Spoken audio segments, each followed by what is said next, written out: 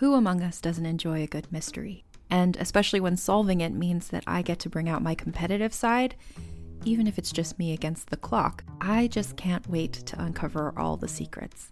So June's Journey is a game that is completely up my alley, and I think you'll love it too. In June's Journey, a hidden object mystery game, you play as June Parker, who's on a quest to solve her sister's murder and uncover her family's many secrets. Each chapter brings you deeper into the story, and it's set in the Roaring '20s, so beyond uncovering clues, you get to experience the glitz and glamour of the time. June's Journey is definitely not a game I play mindlessly, which I love because I get genuinely invested, and a lot of it is a race against time, so there's a little fun added pressure of trying to find the clues as quickly as you can in each scene. There are also tons of ways to customize the island that you're on, learn more about the characters, and then new chapters are added weekly, so you really can't run out of things to explore.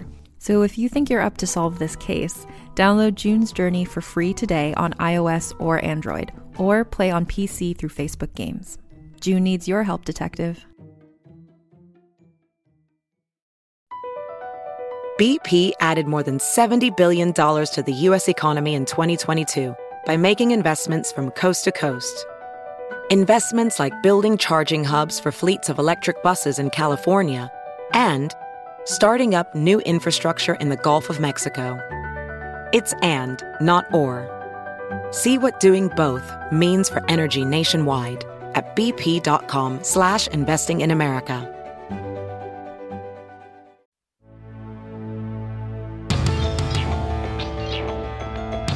The Leviathan Chronicles, an audio adventure.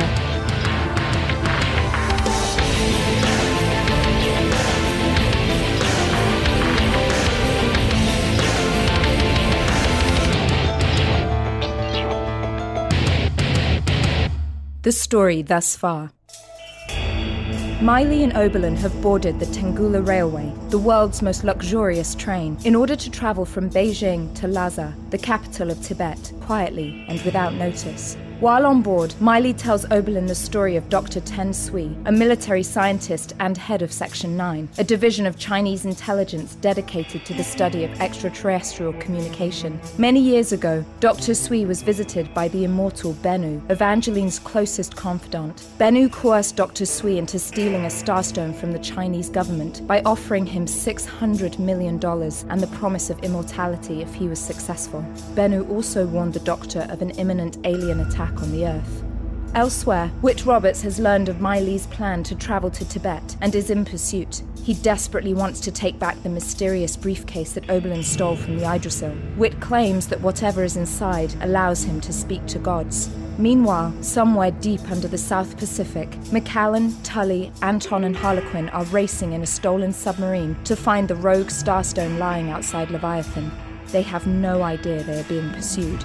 Back within Acheron, Jason Sterling has reached out to Ikoro, the chief medical officer of the rebellion and former lover of Senshin, to learn what the rebellion knows about the whereabouts of McCallan Orsel. He has revealed her to be the traitorous mole within the rebellion.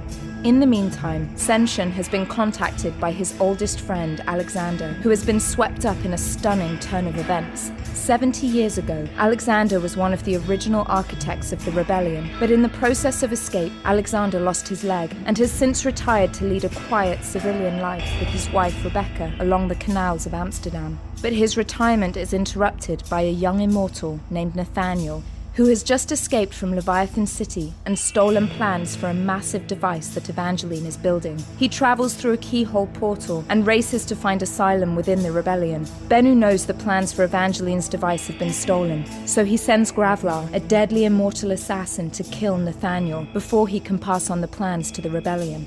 But Nathaniel escapes and finds Alexander in Amsterdam, who shelters him from his attackers. But Amsterdam isn't safe, and at Alexander's insistence, Senshin sends a private jet to the Netherlands to pick up the boy and safely deliver him to New York City in order to learn what Evangeline intends to do with a device that she has been building for centuries.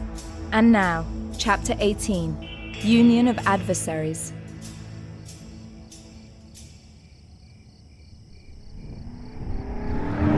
Just past the small town of Roscoe, an emerald green Aston Martin DBS raced north on Route 17 towards a remote airport near Binghamton.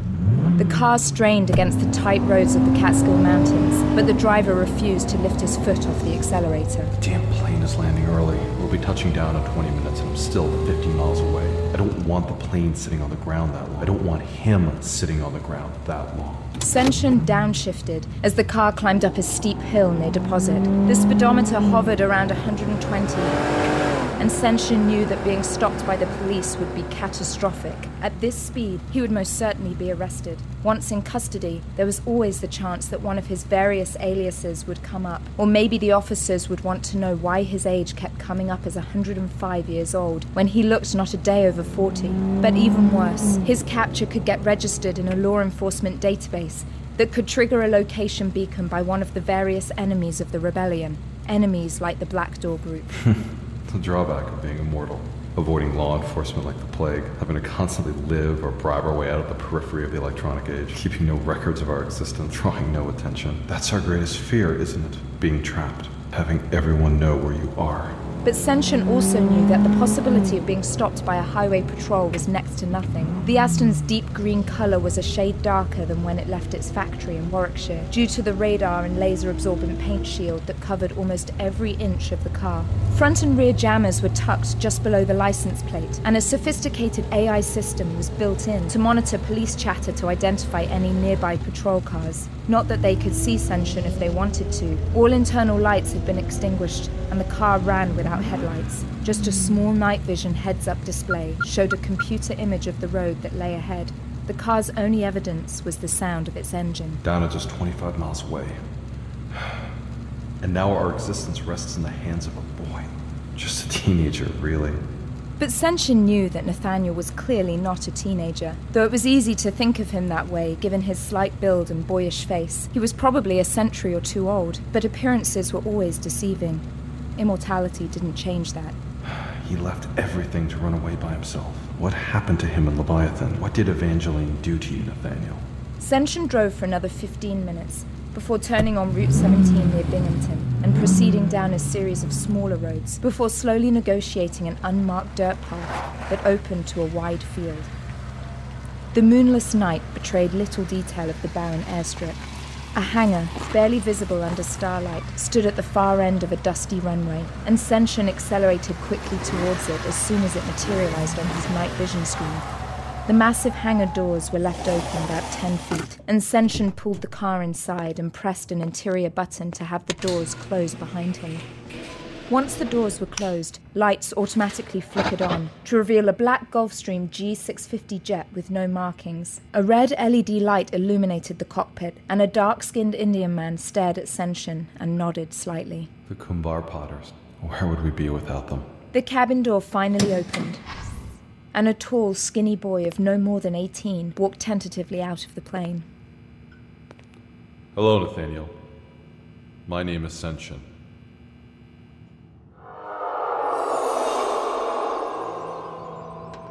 As the boy walked down the stairs of the jetway, Senshin noted he was wearing the slightly tattered clothes of an 18th century aristocrat. For a moment, this surprised Senshin, as uniforms and functional work clothes were typically worn within the confines of Leviathan. When he escaped to the surface, he had nothing, leaping through a keyhole with only the clothes on his back. He wore the same clothes that he wore when he first arrived at Leviathan. He probably hoped he would blend in with people today. My God, the world has changed. It's all right, Nathaniel. You're safe now, but we should leave here quickly. Come with me. We're going to get into my car and get you back to New York City. Senshin paused for a moment when he said the word car. He wasn't sure if Nathaniel had actually ever seen one before, certainly not the latest Aston Martin model. In fact, Senshin didn't know exactly how old Nathaniel was, or in what year he had become immortal. His vague memory of the young lad was as a dutiful young boy that was his father's assistant in Leviathan. The boy always had seemed pleasant, if not a bit shy, and to be honest, Senshin had really never given him much thought at all. But it struck him. This boy risked everything to bring those schematics to us. Perhaps it was the only thing of value he could obtain, but it would only have value to the rebellion, to me. Either he is not as shy as I think, or something very drastic has changed in Leviathan to drive this boy away. I must get answers. Come, Nathaniel. The boy walked down the jetway and sat in the passenger side of the car where Senshin had opened the door for him. Senshin got behind the wheel and pulled the Aston Martin out of the hangar and back on the road towards Route 17, which would take them back towards New York City. Nathaniel, I want to tell you how much respect I have for you, for what you've done by leaving Leviathan. It's quite a risk you've taken, and I admire your bravery. The boy sat in silence and stared straight ahead. You know, when I left Leviathan, I did so with the company of several hundred as part of my rebellion. You escaped alone. That makes you far braver than I. The boy still said nothing, but seemed to wince slightly. I know how different the world around you must seem, but I want to assure you that you have one gift I never had: companionship. You have a community within the rebellion that will help you rebuild your life and find a place for yourself within this time. You know, when I rebelled, I had no one to help me integrate my brethren and me into this world, this modern world. In reality, things don't really change that much despite technological advances. I suspect you've learned that already in Leviathan. The boy looked ahead out of the window towards the stars. With no lights on in stealth mode, Senshin could just make out the boy's face in the glow of the red heads-up display. The boy looked tired, and Senshin reached to put his arm on the boy's shoulder. I know how much you've risked to bring us these plans. If there was a way... Don't you touch me! You're a murderer. Do you hear me? A venomous murderer. What the hell is wrong with you?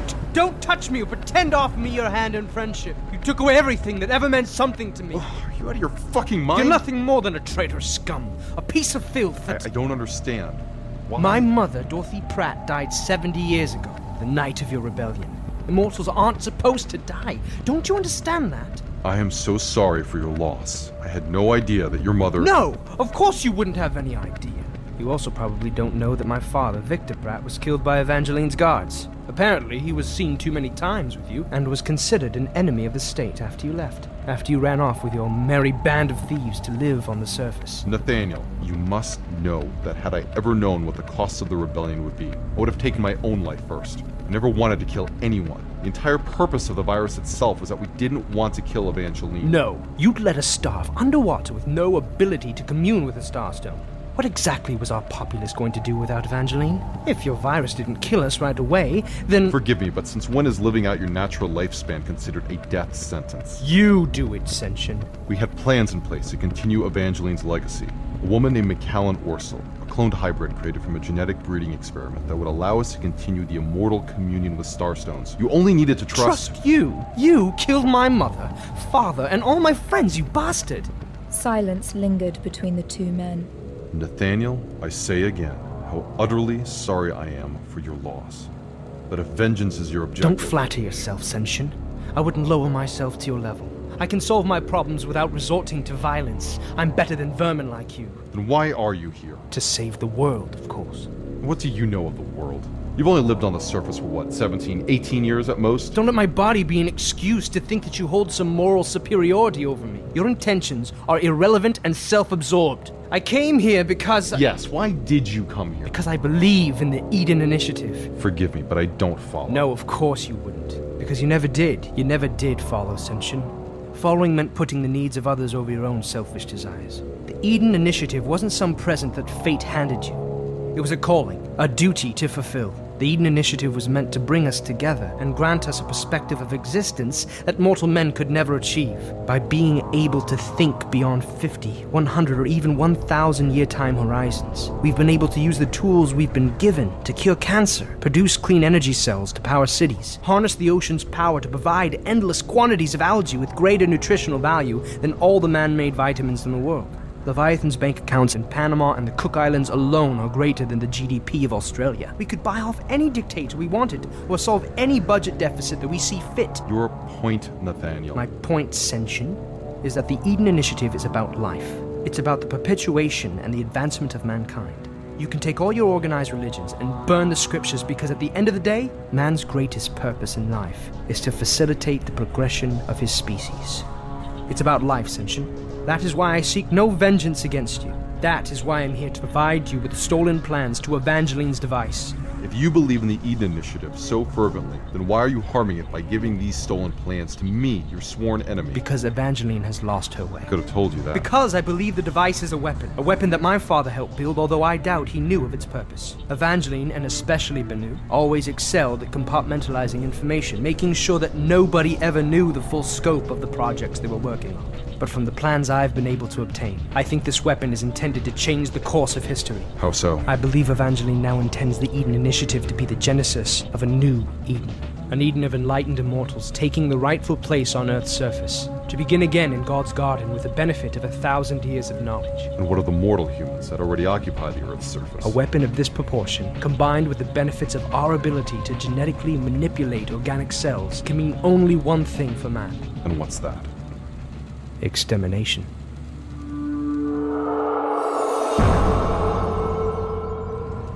You believe Evangeline wants to use this weapon she's been developing for centuries to exterminate mankind so that immortals can take over the Earth? As I said, Sinshin, I am here because I believe in life. I have been given my immortality to protect and benefit mankind and not eradicate it.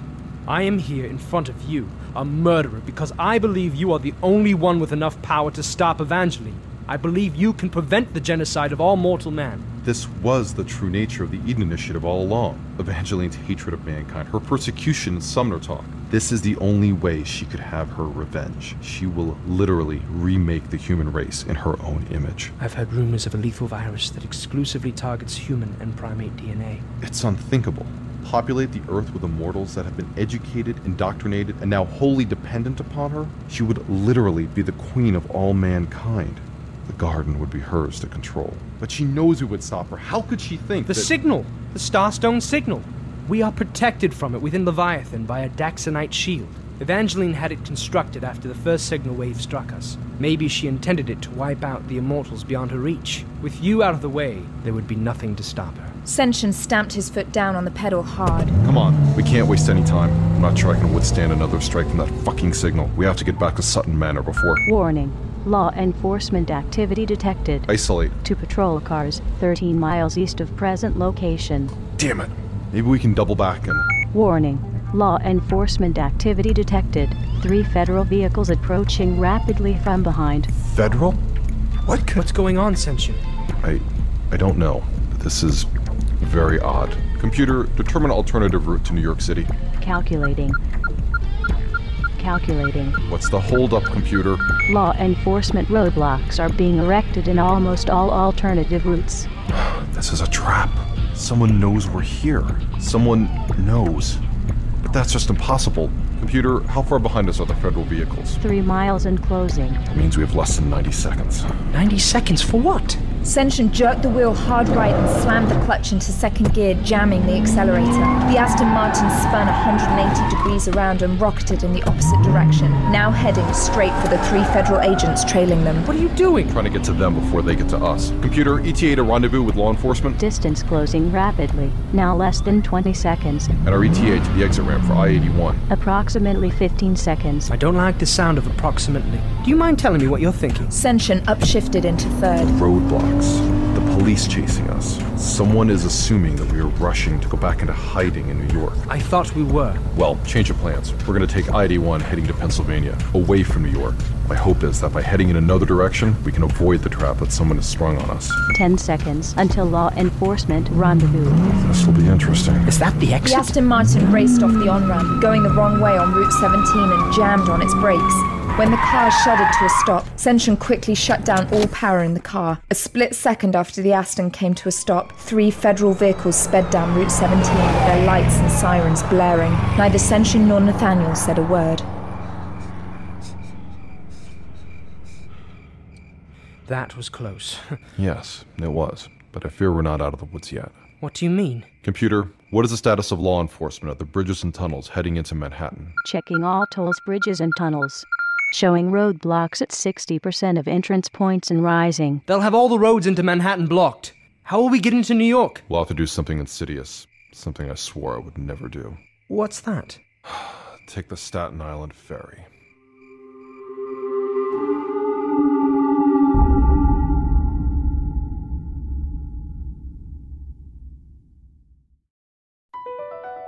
BP added more than $70 billion to the U.S. economy in 2022 by making investments from coast to coast. Investments like building charging hubs for fleets of electric buses in California and starting up new infrastructure in the Gulf of Mexico. It's and, not or.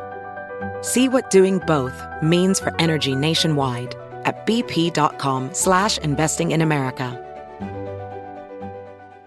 Welcome to the Pants Cast, brought to you by Lululemon, a show about all things pants. My guest is Matt James, former NCAA player and Lululemon ABC pant enthusiast. Hi, great to be here. Matt, tell us all about those ABC pants. The comfort? They're like the pants I put on when I don't want to wear pants. Versatility? You could wear these pants to a wedding, but you could also wear these to a cookout. And what about style? They're like if casual and cool had a baby. Well, it's clear why you're an ABC enthusiast. Pleasure having you and your pants on the show. Thanks for having us. Find the shockingly comfortable ABC pants at Lululemon.com. We got another day of NBA action. And with FanDuel, every night is a watch party. So it's time for your FanDuel crew to make their bets. So, what's the move tonight, gang? You know that new customers who bet $5 get $200 back in bonus bets if you win. Woohoo! We're heating up, fam. Bet all the stars with all your friends and make every moment more. Only on FanDuel. New customers bet $5 get $200 back in bonus bets if you win. Make every moment more with FanDuel. It goes down in the DM. It go down in the DM. 21 plus and present in Virginia. First online real money wager only. $10 first deposit required. Bonus issued is non-withdrawable bonus vest that expires 7 days after receipt. See full terms at FanDuel.com/sportsbook. Gambling problem? Call 1-800-GAMBLER.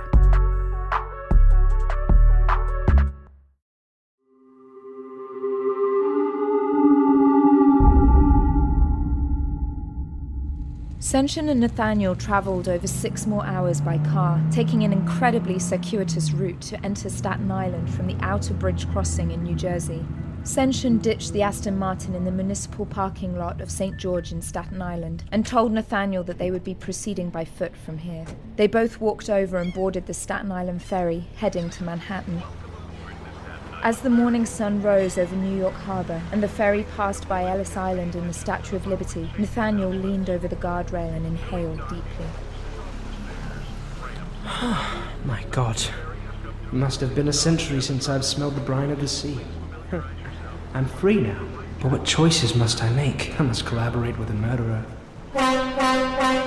The Staten Island ferry pulled into dock in lower Manhattan. Nathaniel half expected something momentous to occur, either sirens blaring or jumpsuited members of Leviathan coming to whisk him off to some unknown location. Instead, thousands of tired morning commuters just pushed past him.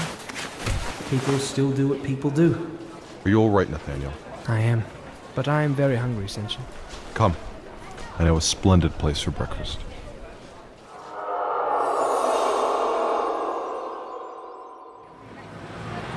Senshin and Nathaniel hailed a taxi and directed it to Koreatown on West 32nd Street. Despite the early hour, the streets were teeming with people speaking the countless dialects of Korea and Southeast Asia. Senshin walked into an unmarked electronics store. The shopkeeper gave him a slight nod.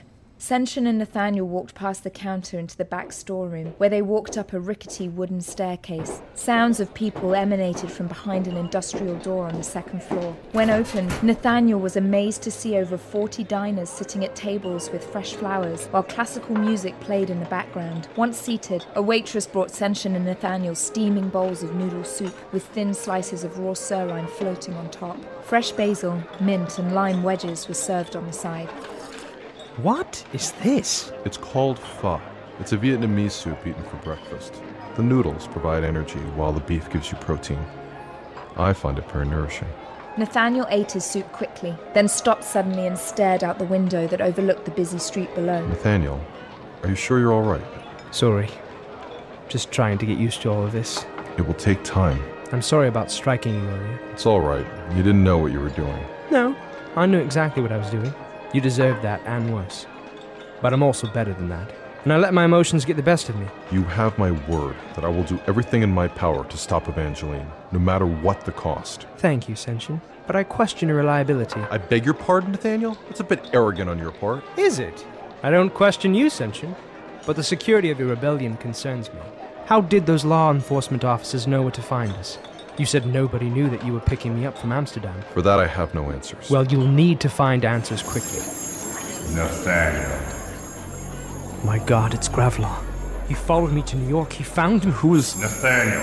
We have to run. We have to get out of here. Why? Gravlar's coming. He's been hunting me since Amsterdam. Damn it! Who the hell is Gravlar? After your rebellion, things changed within Leviathan. Security became the utmost concern on Evangeline's mind, so she created a police force, drawn from the best mercenaries on the surface. Needless to say, the allure of immortality and wealth for such ilk allowed Evangeline to recruit some of the deadliest scum on Earth.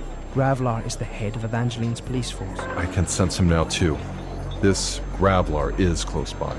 Probably within 1,000 feet. How can you tell? Because your panic is like a beacon to him. You must control your thoughts, Nathaniel. I know it's difficult, but he can sense... but... He's searching for you. Your emotions betray you. You've got to control them. We've got to find cover somewhere. Where can we hide? In plain view.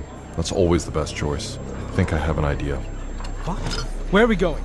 Senshin urgently pulled Nathaniel out of the tucked-away restaurant and ran down 32nd Street. The pair sprinted west, pushing people out of their way as they ran as fast as they could. But as they ran further west, the streets became sparser. People no longer congregated on the sidewalks. Streets were deserted. Old industrial buildings populated the neighborhood. Most of them appeared to be abandoned.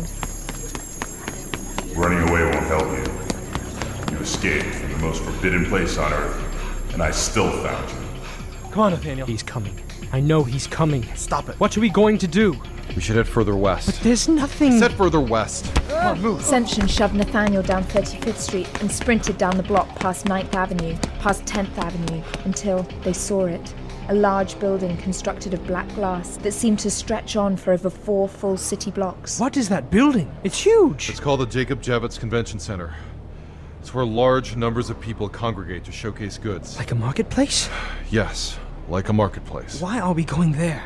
I thought we wanted to stay away from people. Normally the answer is yes. But right now we need to surround ourselves by as many people as possible. We need to confuse Gravlar. It'll be hard for him to isolate your mind in such a large crowd. Are you sure? No, I'm absolutely not sure. But come on, we have to move.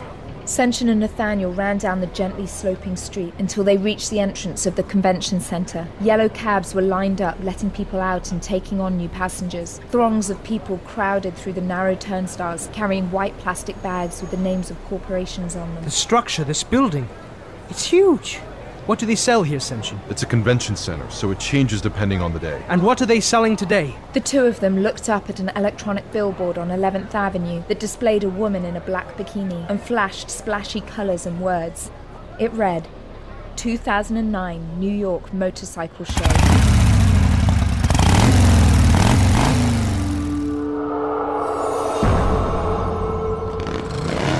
There must be 1,000 people here. Probably closer to 10,000.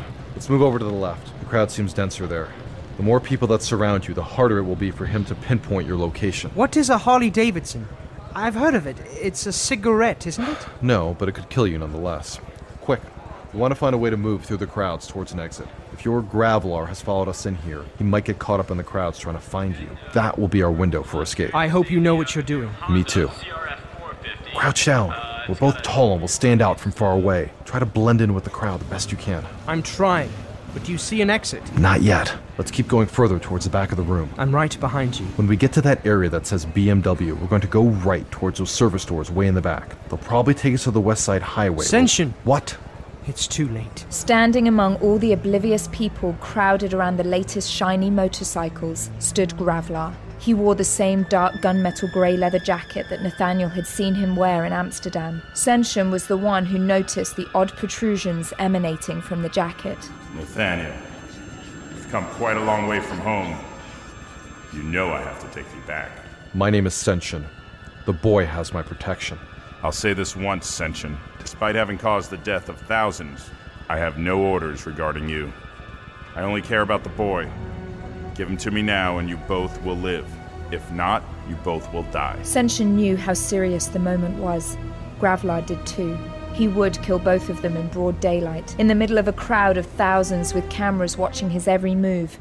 Because it didn't matter. Yes, Gravlar could kill them both, and yes, Gravlar would be apprehended momentarily by the police, which were already starting to run toward the BMW booth from their stations at the entrance hall. But what then? If they could hold him, he would be arrested. He would go to trial and they would give him 20, 30 years, life in prison even. Such a tiny span of time meant nothing to an immortal. Gravlar could wait out any punishment that mortal man could dole out. Gravlar could use time to solve any problem that mortal man threw at him. A man that is unpunishable. is the most dangerous man of all. Gravlar started to walk towards Senshin and Nathaniel.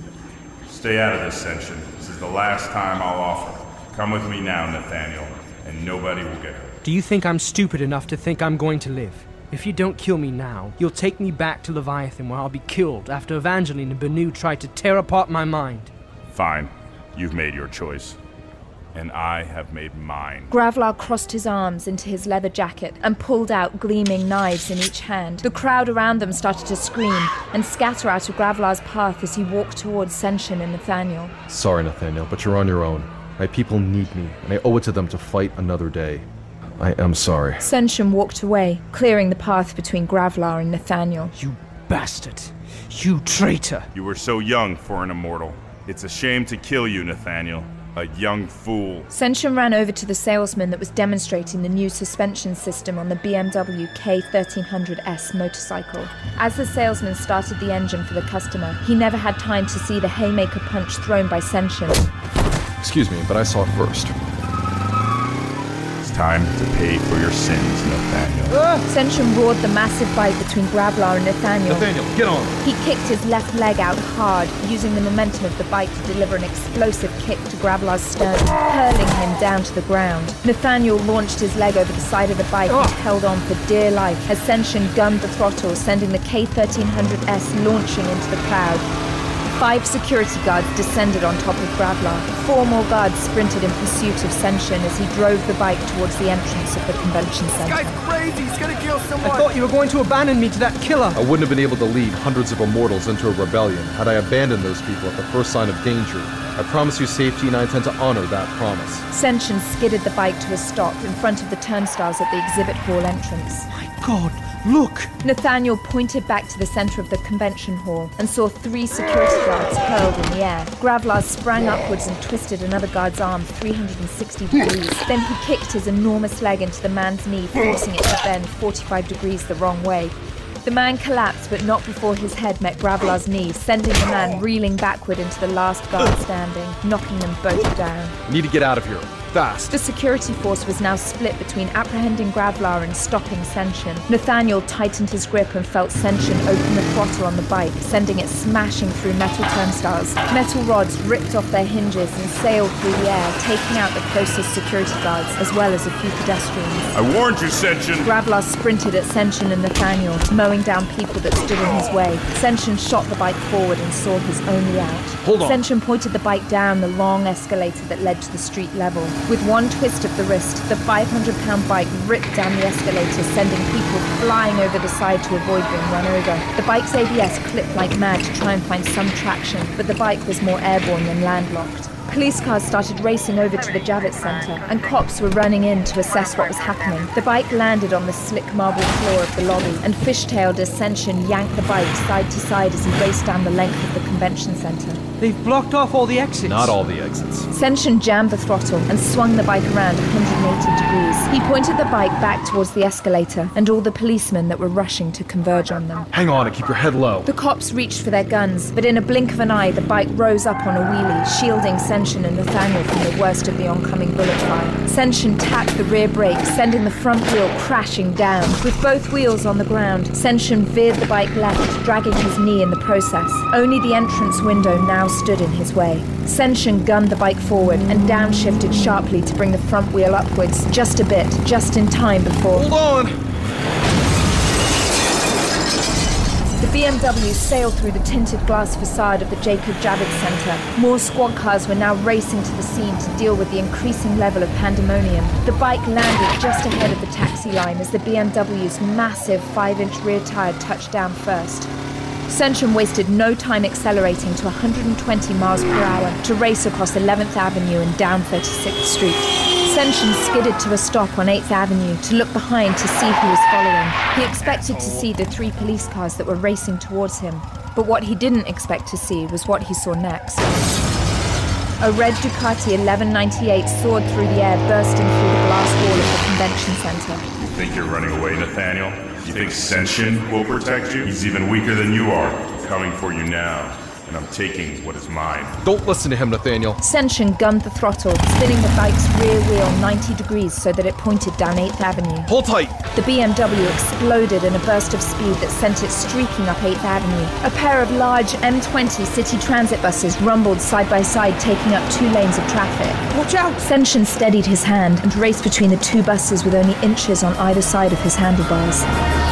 Nathaniel gathered the strength to look over Senshin's shoulder to see the speedometer reading 65 miles per hour. If we cut right, we might lose him. But the Ducati was close behind. Gravlar leaned the bike hard in pursuit, dragging his knee as the bike rounded the corner onto 8th Avenue. The gap between the 2 buses had narrowed too much even for the slender Italian racing bike. Gravlar was determined to catch his prey and took his bike further right, hopping the curb onto the sidewalk, and accelerated through a crowd of pedestrians to try to cut Senshin off. Senshin turned his head for a second to see Gravlar run his bike over the body of one of the fallen pedestrians. Senshin downshifted the bike, shooting it forward, barely missing Gravlar's attempt to T-bone his motorcycle. Senshin continued racing down 44th Street while Gravlar sped past along 8th Avenue. That was close! He's not done with us yet. We need an exit. Some way that he can't follow us. Senshin leaned the bike hard to the left and rounded the corner onto 6th Avenue. Sirens blared to his left and right as the city's police had obviously been alerted that a motorcycle chase was now taking place in Midtown Manhattan. But the police were the least of Senshin's concern. He pushed the bike harder, redlining at 12,000 RPMs in 3rd gear. The stoplight ahead had turned red, but Senshin pushed the bike through in time to avoid the oncoming traffic. The police in pursuit were not as lucky and smashed into a FedEx truck going across 52nd Street. Where are you taking us? Someplace we can really open the bike up. What? As Senshin's bike sped past Radio City Music Hall, a blur of red jumped over a small set of fountains in front of an office building on 6th Avenue. The Ducati landed on the sidewalk and careened to the side, smashing into Senshin's BMW. The bikes rammed into each other's sides, giving Gravlar the split second he needed to pull the long blade out of his jacket. You can't win, Gravlar. I always win. Oh, he cut me! Gravlar brought his knife across Nathaniel's arm, splitting his jacket open, causing blood to pour down his arm. Senshin clenched his fist hard and launched it skyward with all the strength he could muster, connecting with Gravlar's chin along the way. The red Ducati was sent peeling off to the side, smashing into a hot dog vendor on the corner of 55th Street.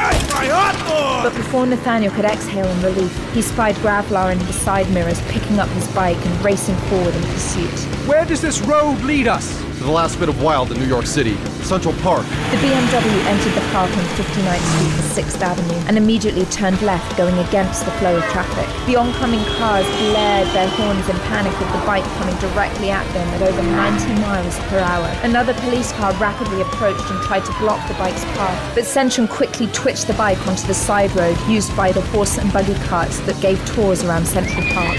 Senshin's bike raced further north through the park as oncoming traffic swerved out of the bike's way to avoid the hell-bent motorcycle, now increasing its speed to 120 miles per hour. Gravlar's Ducati now smashed into the right side of Senshin's motorcycle as Gravlar reached over and tried to literally pull the boy from Senshin's bike. Give me the damn boy! I swear! I'll kill you, Senshin! Senshin jammed on the front and rear brakes of his BMW, sending his ABS screaming in response, leaving Gravlar's bike to shoot forward.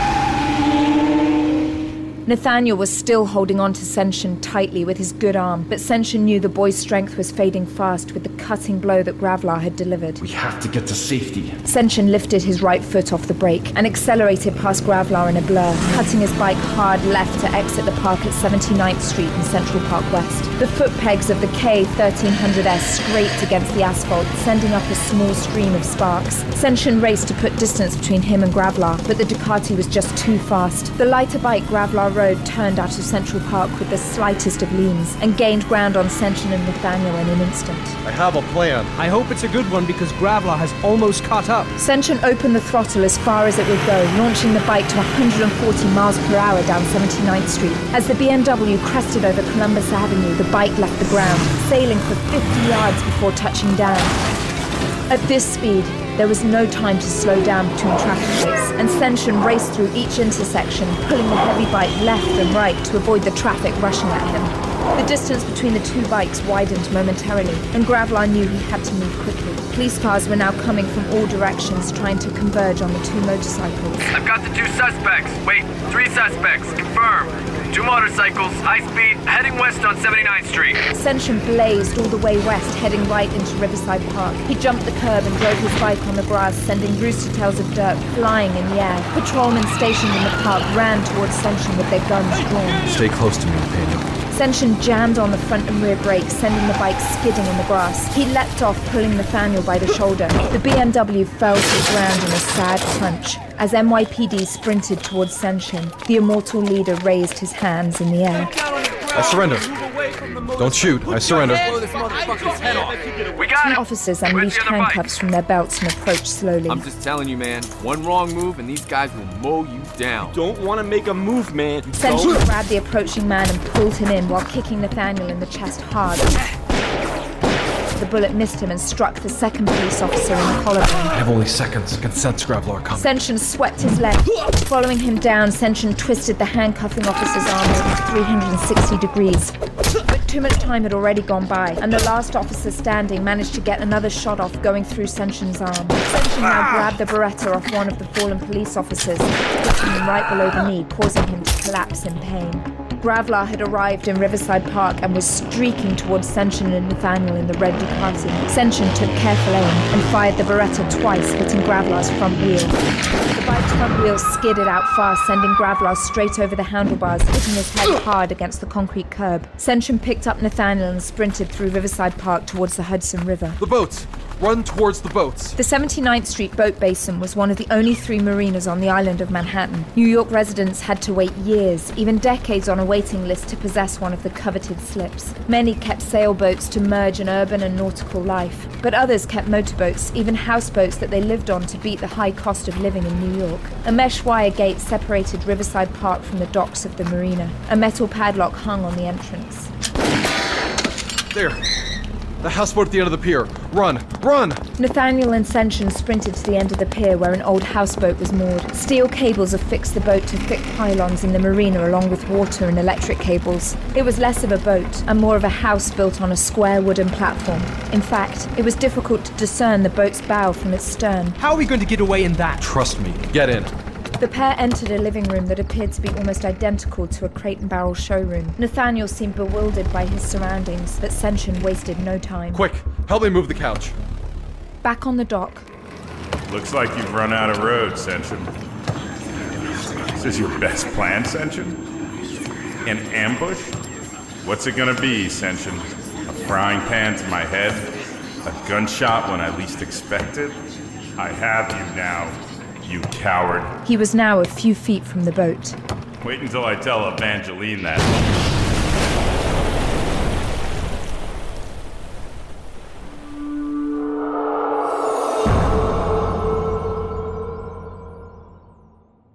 "75 feet below the Hudson River, a small semi-clear orb gently scooted along the muddy floor of the river. The orb's 2 occupants, Senshin and Nathaniel, sat beside each other in 2 command chairs looking forward. They were still settling in as they had climbed down a trapdoor hidden underneath the houseboat's sofa, before the houseboat exploded due to the booby trap Senshin had set on it. What is this? An escape route, nothing more. I have about 30 of them scattered throughout Manhattan. Submarines? No, escape routes. What do you mean? If you went to the roof of an office building at 1285 Avenue of the Americas, you'd find a locked closet within the water tower facility. Inside the closet is a powered paraglider and a Mark 7 rebreather kit capable of a glide range of 3 miles east of New York Harbor. Inside the Waldorf Astoria, there is a staircase behind Harry's bar. If taken to the bottom, it leads to a boiler room where a boarded-up air shaft leads to an abandoned railway station deep under the city that leads to Grand Central Station, where I keep an armored Pullman sleeper car. I've had to develop many such getaway routes in case something like this should ever happen, to go from one area of the city to another without being seen by anyone. I think someone would notice a paraglider flying around the city skyline. They would, but not when the occupant of such a craft landed in the ocean and swam 250 feet down to an underwater bunker. Man has their satellites and their computer checks and their cameras, but nothing can hide a man like water. When in danger, we always seek to find water. Where are we going? To Sutton Manor, my headquarters. Nobody knows where it exists. I have to be very careful with my entry and egress. And you figured pulling up in a submarine in broad daylight would be the most inauspicious way? Charming. No, we dock underwater and go up a hidden ladder built into one of the pilings of the FDR drive that we hollowed out. It'll take us right into the mansion. It's one of the secrets of Sutton Manor. We could always sneak out by water. How long will it take? About 3 hours. This vessel is capable of producing an air supply sufficient for 2 weeks. We could just let it settle down in the muddy silt of the river and play hide and seek for a few days. Nobody would ever find us. The trade-off is that our little craft was not built for speed. The current's flowing out, so we'll be at the Statue of Liberty within the hour. But heading upstream along the East River will be slow going. I'm not detecting any police boats following us from the marina. I'll take us up to full throttle. As soon as we get back to Sutton Manor, I want to go over the schematics of the plan you stole and understand what Evangeline is building. I think together we might have a chance of learning her intentions and the true nature of the Eden Initiative.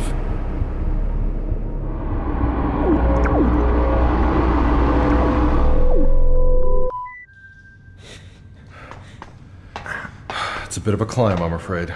I'm behind you. This ladder will lead to a hidden door beside the medical laboratory. I want to stay as quiet as possible. Why? You said this is a place of safety. Your headquarters. Just wait. Don't worry about that. Right now, my top field agent is in Tibet gathering the key to capturing Galanorso. We'll have her and the ability to control Starstone soon enough. You're changing the subject. We were talking about release. Not quite yet, Icaro. Jason, you promised. I'm sorry, my dear, but things have changed. Nothing has changed. I've done everything you've asked. I seduced Kasunori Tanaka. I gave you names in the rebellion. I've spied and betrayed. You know this is a dynamic operation. I need more information from you. I won't. Then Toshi dies. He's my son. Not for long. Please, don't. If you would only... I want the stolen plans. I've already given you enough. Release my son, Toshi. The plans? Sentron has them encrypted. I can't access them. Then give me the location of Sutton Manor. No! The location. I won't. Then Toshi gets burned again. Next burn is on his face. It'll be a shame to see him scarred for life every time you look at him. Do you want everyone to make fun of your son? Stop it! Just stop it! Then give me the damn location. Yes, just stop, please. Let my son go. Let Toshi go. The location. All right, Sutton Manor is... Icaro? Icaro?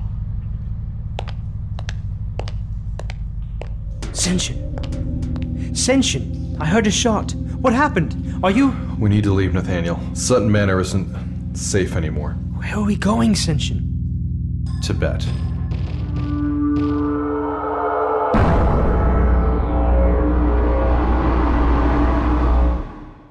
You have been listening to the Leviathan Chronicles. The Leviathan Chronicles was written and created by Krzysztof Lepupka, produced by Robin Shaw, produced and musical composition by Luke Allen, directed by Nobi Nakanishi. For a full list of cast and crew, or to purchase the ad-free director's cut, go to leviathanchronicles.com. Thank you for supporting us, and thank you for listening. To discover more podcasts set in the Leviathan universe, go to leviathanaudioproductions.com or follow us on Facebook or Twitter. Leviathan Audio Production. What does feminism mean to you? During Women's History Month, come explore feminism and how it's playing out in real life with Season 2 of Thread the Needle, a monthly podcast. I'm your host, Donna Schill. I use my background in journalism and draw on women's life experiences to add to the conversation on topics that matter to fellow feminists like you. Now in its second season, listen to new episodes each month as we explore finding yourself through divorce, battling call-out culture, questioning our ideas about masculinity, and discovering why girls' confidence plummets in their preteens. Guests include Stephanie Kuntz, historian and author of Marriage, a History, April White, author of Divorce Colony, and Loretta Ross, professor on white supremacy and call-out culture at Smith College. Listen to Thread the Needle on Apple Podcasts, Spotify, or wherever you get your podcasts.